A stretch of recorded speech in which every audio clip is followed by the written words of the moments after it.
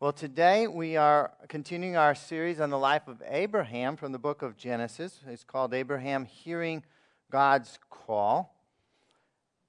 And sometimes we might think about, why should we be studying the life of a man such as Abraham who lived thousands of years ago, lived in a very different culture and time than ours? What purpose does it have? Is it just so we can tell the stories, to our kids about what happened to the Old Testament saints?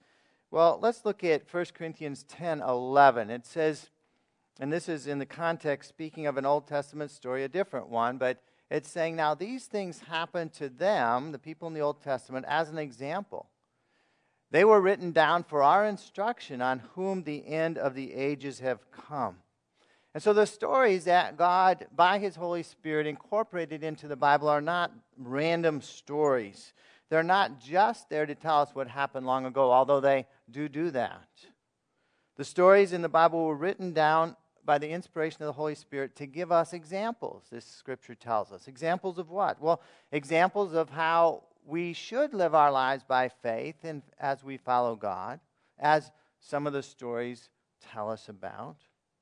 Examples of how we should not live our lives. Everybody who's mentioned, every story that's told in the Old Testament, and the New Testament as well, is not a story of somebody living a perfect life, doing everything God told them to do. There's stories of people messing up really, really bad. Examples of what we shouldn't do, and examples of how God blesses those who obey, and how God brings judgment into the lives of those who disobey and don't follow His direction. And so this verse says that these examples that we read are for our instruction. We're to learn from them because we're living in this time of the end of the ages. We're living in the very last segment of history, the time between Jesus' resurrection and His second coming. That is the end of the ages. That's the time in which we live. And so what are we learning from Abraham's example as we've gone through this series? First of all, we've learned that God has a specific plan for each of our lives, just as He had a plan for Abraham. Without exception, everyone seated here, God has a plan for your life. He has a path laid out before you were born for you to follow. We're learning that God reveals His plan step by step as we go through life. As a baby, God doesn't download a plan to give to your parents to tell you everything you're going to do in your life. He reveals it step by step. In Abraham's life, He revealed His plan incrementally. He didn't tell Abraham everything at once. It's step by step. We're learning there is always opposition to God's plan for your life. Some of that opposition comes from within, from wrong decisions or wrong beliefs that we might have. And some of that opposition comes from without, seeking to derail God's plan for our lives. And finally, we're learning the importance of faith in believing God to fulfill His plan for our lives as we obey. So those are just some of the things we've learned so far, and we're going to continue to learn as we draw near to the conclusion of our series on Abraham. But today our message is from Genesis chapter 19, and I've entitled it Evil Judged. Now, to understand Genesis chapter 19, we need to briefly review what happened in Genesis 18. Last week we had a missionary here, and if you weren't here, the video is out, and incredible stories of God leading and guiding them in their mission work among unreached tribes on the island nation of Vanuatu, the island of Tanna. I think I got that right. Incredible stories. You should really, if you weren't here, listen to that video. It's a big faith builder. So back in Genesis chapter 18, in Genesis 18, the Lord and two angels appeared to Abraham and Sarah. And they announced, first of all, that within a year, Sarah would give birth to the son of promise, the son that God had promised them, and that son's name would be Isaac. And so this was the first time that they had a definite time period. They've been waiting for years and years for this to happen. She was still not pregnant, but the angel said it was going to happen. And then they revealed, secondly, to Abraham that the sin of a nearby city named Sodom was very great. And that city was going to be destroyed by God. Well, there was an issue there because Abraham's nephew Lot and his family were living in Sodom. And so Abraham began to pray that God would spare Sodom from destruction because that's where his nephew and family lived. And he interceded, and it was a long story. You can go back, and that message is online as well. But the Lord said that he would spare Sodom if he found just 10 righteous people living in this city. Well, today's story of the sin and judgment of Sodom is a very important lesson. It's not just an isolated story in one chapter in the Old Testament.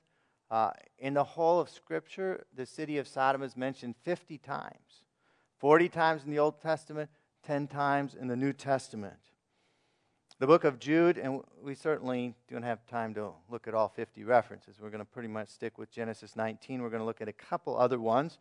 The book of Jude in the New Testament warns New Testament believers against false teachers in that day, saying that these false teachers would be judged. And it says in Jude 1:7, just as Sodom and Gomorrah and the surrounding cities, which likewise indulged in sexual immorality and pursued unnatural desire, they serve as an example by undergoing a punishment of eternal fire.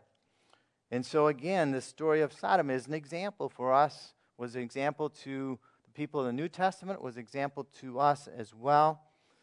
First of all, the power of intercession. We're going to see how Lot and his family were rescued. And secondly, a warning that evil behavior will be judged, both in this life and at the coming of Jesus Christ. So today, as we go through Genesis chapter 19, we're going to learn four main principles that apply to our lives today. First of all, we need to avoid compromising with sin.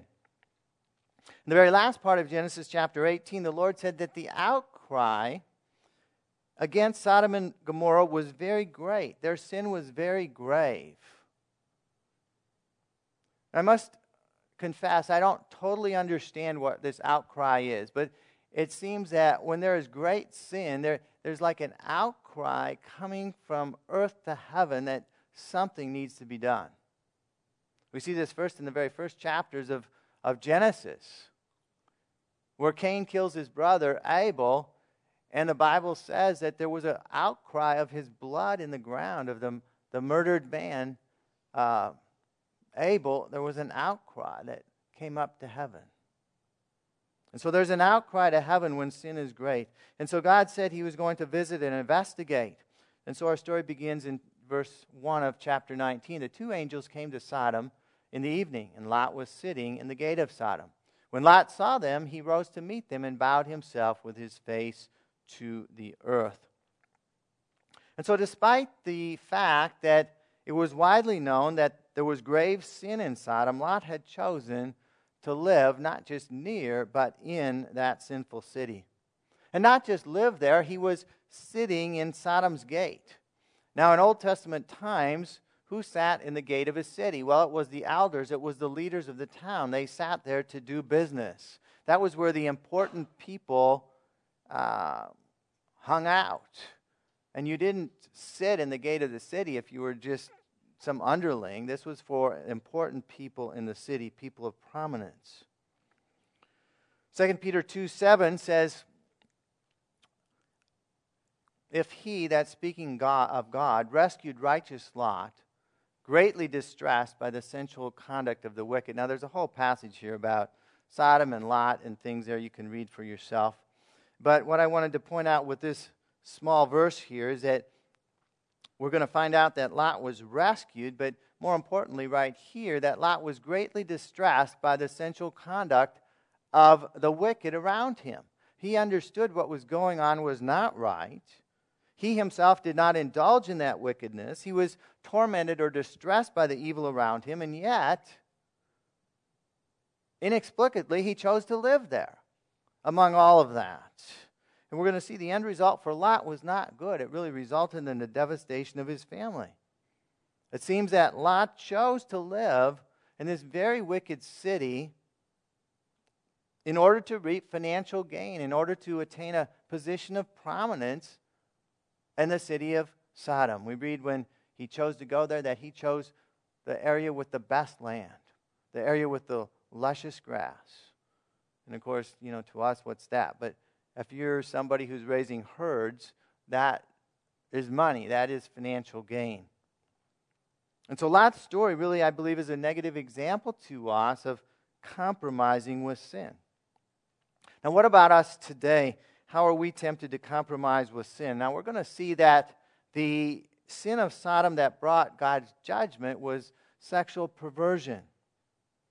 And so we're going to focus on that sin today, but the principles apply to all other kinds of sin as well. Now, in America and around the world, sexual perversion really seems to be increasing exponentially, really in the last 50 years ago. Now, of course, it's always existed, okay?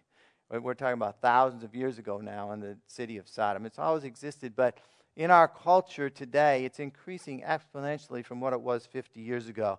Technology has lowered the barriers for sexual sin. Pornography is rampant today, far beyond what it ever has been among both men and women. It's merely a click away on a phone. So there's virtually no barrier to viewing or engaging in almost any kind of sexual perversion there is. The number of Americans who view pornography as morally acceptable continues to increase. It's now 43% think there's nothing wrong with it at all. And it won't be long before the majority of Americans think there's nothing wrong with it. The percentage of people who endorse same-sex marriage in the last 20 years has gone from 27% to 67%. So the majority of people in America now view homosexual marriage as perfectly morally acceptable. Now, addiction to porn often leads to real-life illicit sexual encounters of all different kinds. And what happens? Sexual encounters outside of marriage often lead to abortion, the murder of innocent children that we're seeking to help with through Thrive University. Of abortion patients, only 14% are married, which means 86% are not married. And so abortion is largely the result of fornication, adultery outside the marriage bond. Sexual sin destroys lives, it destroys marriages, it destroys cultures, and it ultimately brings God's judgment.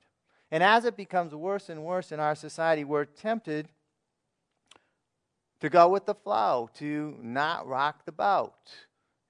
Everybody says it's okay, so we're tempted to approve of it or even compromise with it in our own lives. But God wants us to live holy lives, to stand out, to be different, to point people to Jesus, because Jesus can free people from the sin of sexual bondage.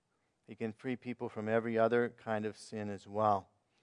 So we avoid compromising with sin. Secondly, we need to recognize what was the evil of Sodom. Our story continues in verse 4. It said, before they had gone to bed, speaking of, this is a long chapter, so we can't have all the verses. We're going to encourage you to read the whole chapter 19 on your own. If you have your phone or Bible there today, you can skim it as well.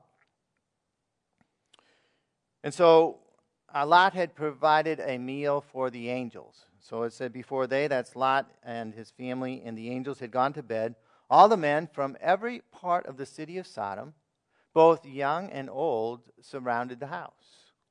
They called to Lot, where are the men who came to you tonight? Bring them out to us so that we can have sex with them. And so Lot and the two angels had just eaten supper together. It was dusk. And now Lot's house was surrounded by the men of Sodom. Now, in the description of the event, the Holy Spirit really makes it clear by repeated language, all the men, every part of the city, young and old, that all of the men of Sodom were complicit in what was happening. This was something that was running rampant in the city of Sodom. And so the men demanded that Lot bring these two new visitors, these two men. We know they were angels. Undoubtedly, the men of the city of Sodom did not know that. Whether Lot knew it at this point, we're not sure. Later on, he definitely did. They demanded that Lot bring these two men out so they could have homosexual sex with them. And so now we're beginning to get an idea of the depravity and sexual perversion of Sodom. So Lot goes outside. He tries to reason with this crowd of men. In verse 7, Lot says, I beg you, my brothers, do not act so wickedly. Behold, I have 2 daughters who have not known any man. Let me bring them out to you and do to them as you please. So Lot fully understood that homosexual intercourse was wicked. He begged them not to insist on it with his guests. And then Lot boggles our minds, okay? He inexplicably offers up his virgin daughters to be raped by the crowd. Now, commentators have no idea what he was thinking at this point. Perhaps he was trying to save his own life. But regardless, there was no justification for offering his own daughters to this perverted crowd. And so we see here that Lot somehow was being infected by the evil of Sodom. Well, the men of Sodom didn't like his offer. Verse 9, they said, stand back. And they said, this fellow came to sojourn. I mean, he was a newcomer to Sodom, and has become the judge.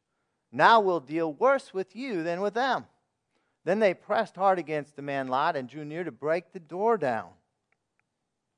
So the men of Sodom then threatened to rape Lot himself and break into the house and get the other men as well. They were not going to be content.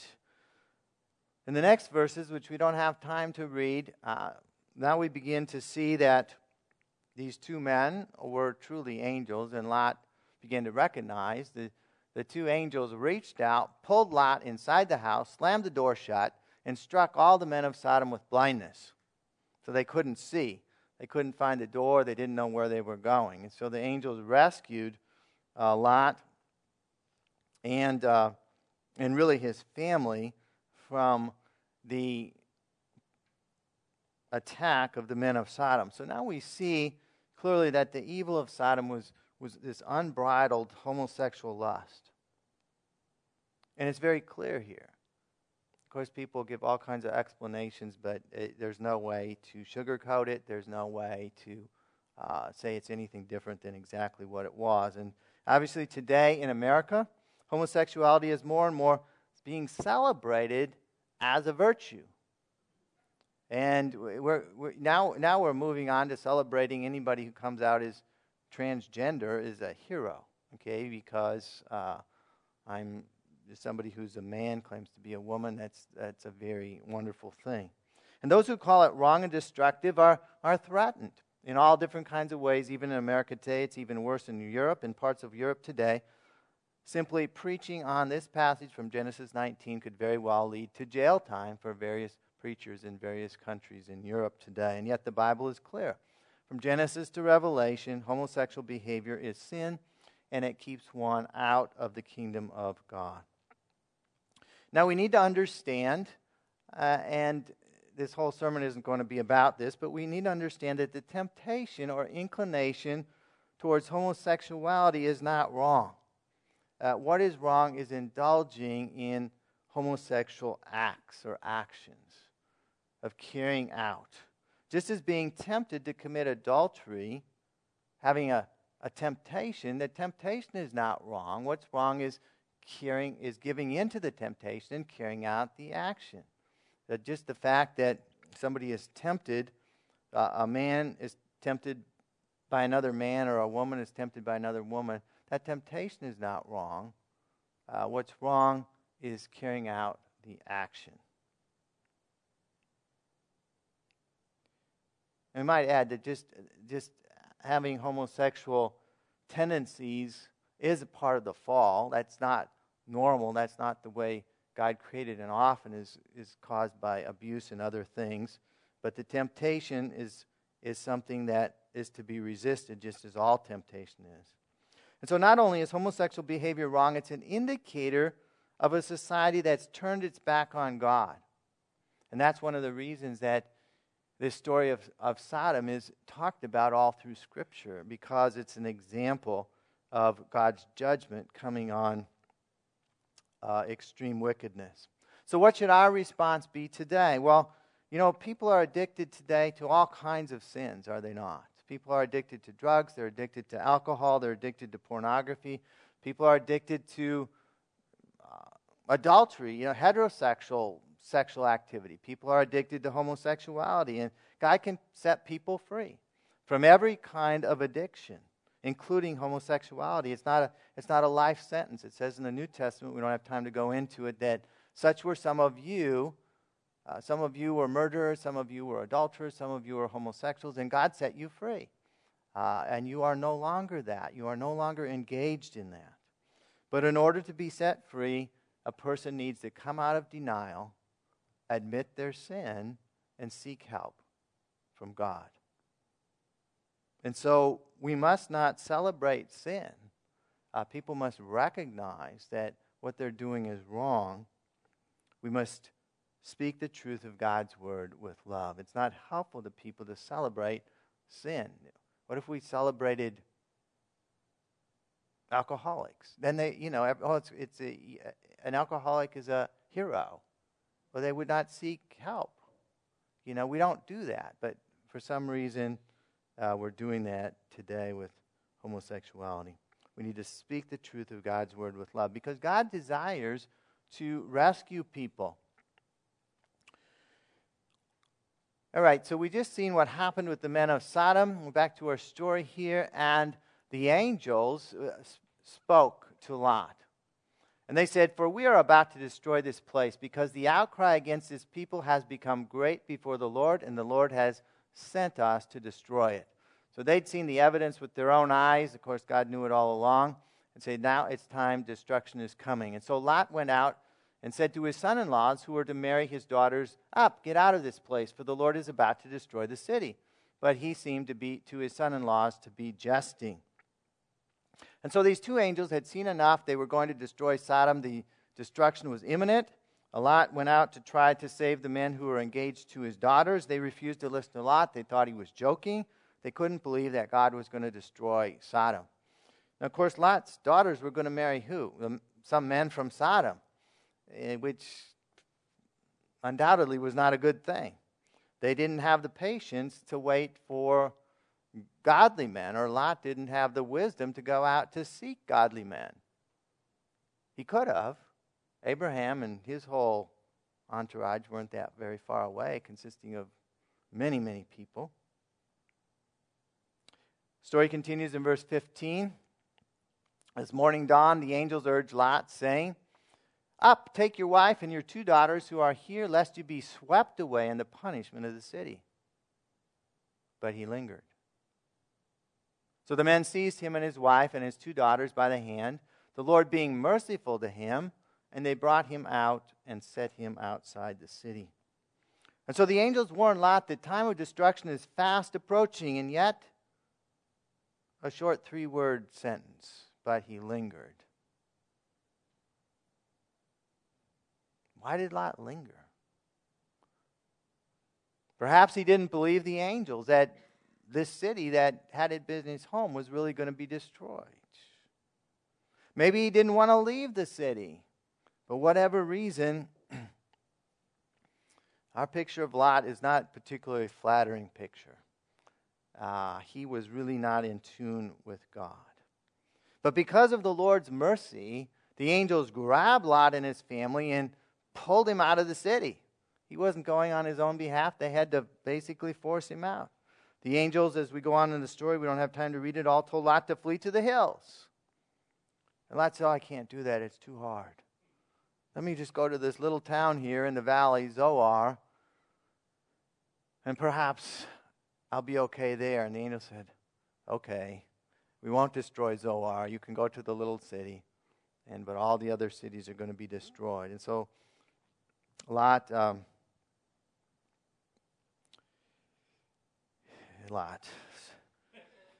So we see God's mercy in responding to Abraham's prayer to rescue Lot and his family. The city of Sodom could not be spared because there were not 10 righteous people there. I mean, at most, we have Lot, his wife, and his 2 daughters. His son-in-laws pretty much are disqualified, but even with them, that's 6, okay? It's not 10. This is 4, so it's not 10. Sodom is toast, as they would say, but city of Sodom would not be spared. And so I see here Lot as being a rather negative example for us. I mean, in contrast to the men of Sodom, he was a righteous person. He didn't indulge in all this sexual perversion. But he really wasn't a man on fire for God.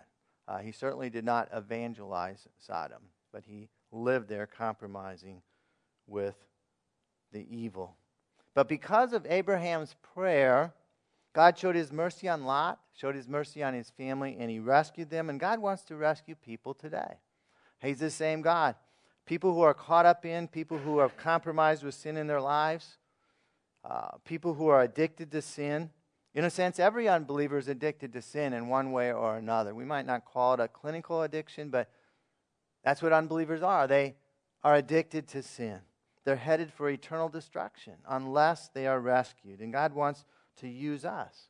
God wants to use you to pray for the rescue of people around us. Not just say, oh, what awful people they are. He wants us to pray that they might be rescued before they fall into destruction. He wants to use us to help lead them to Jesus. And so time is of the essence.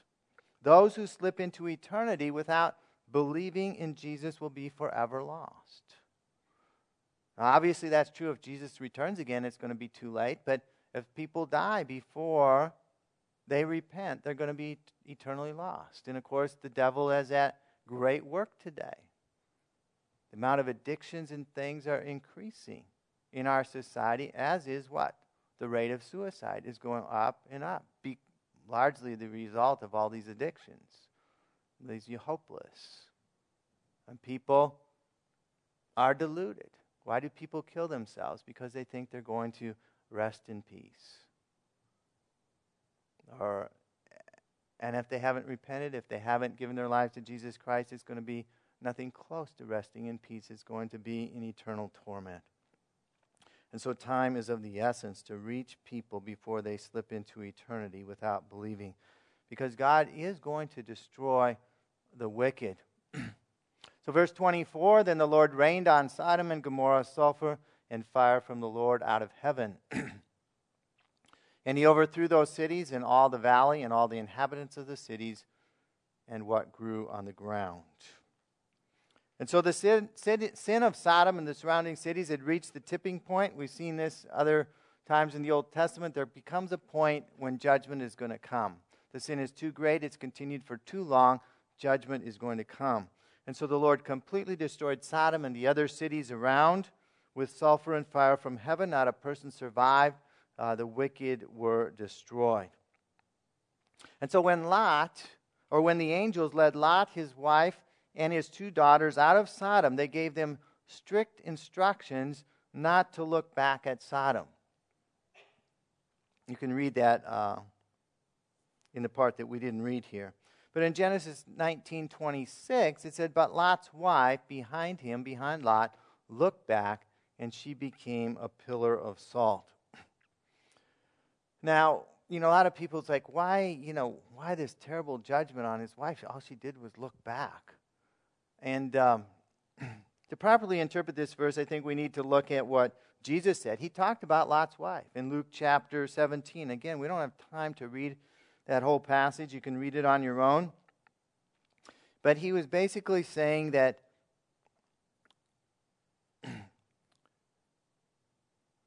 when judgment was coming, people need to escape. We think that's speaking of the time when judgment came on the city of Jerusalem.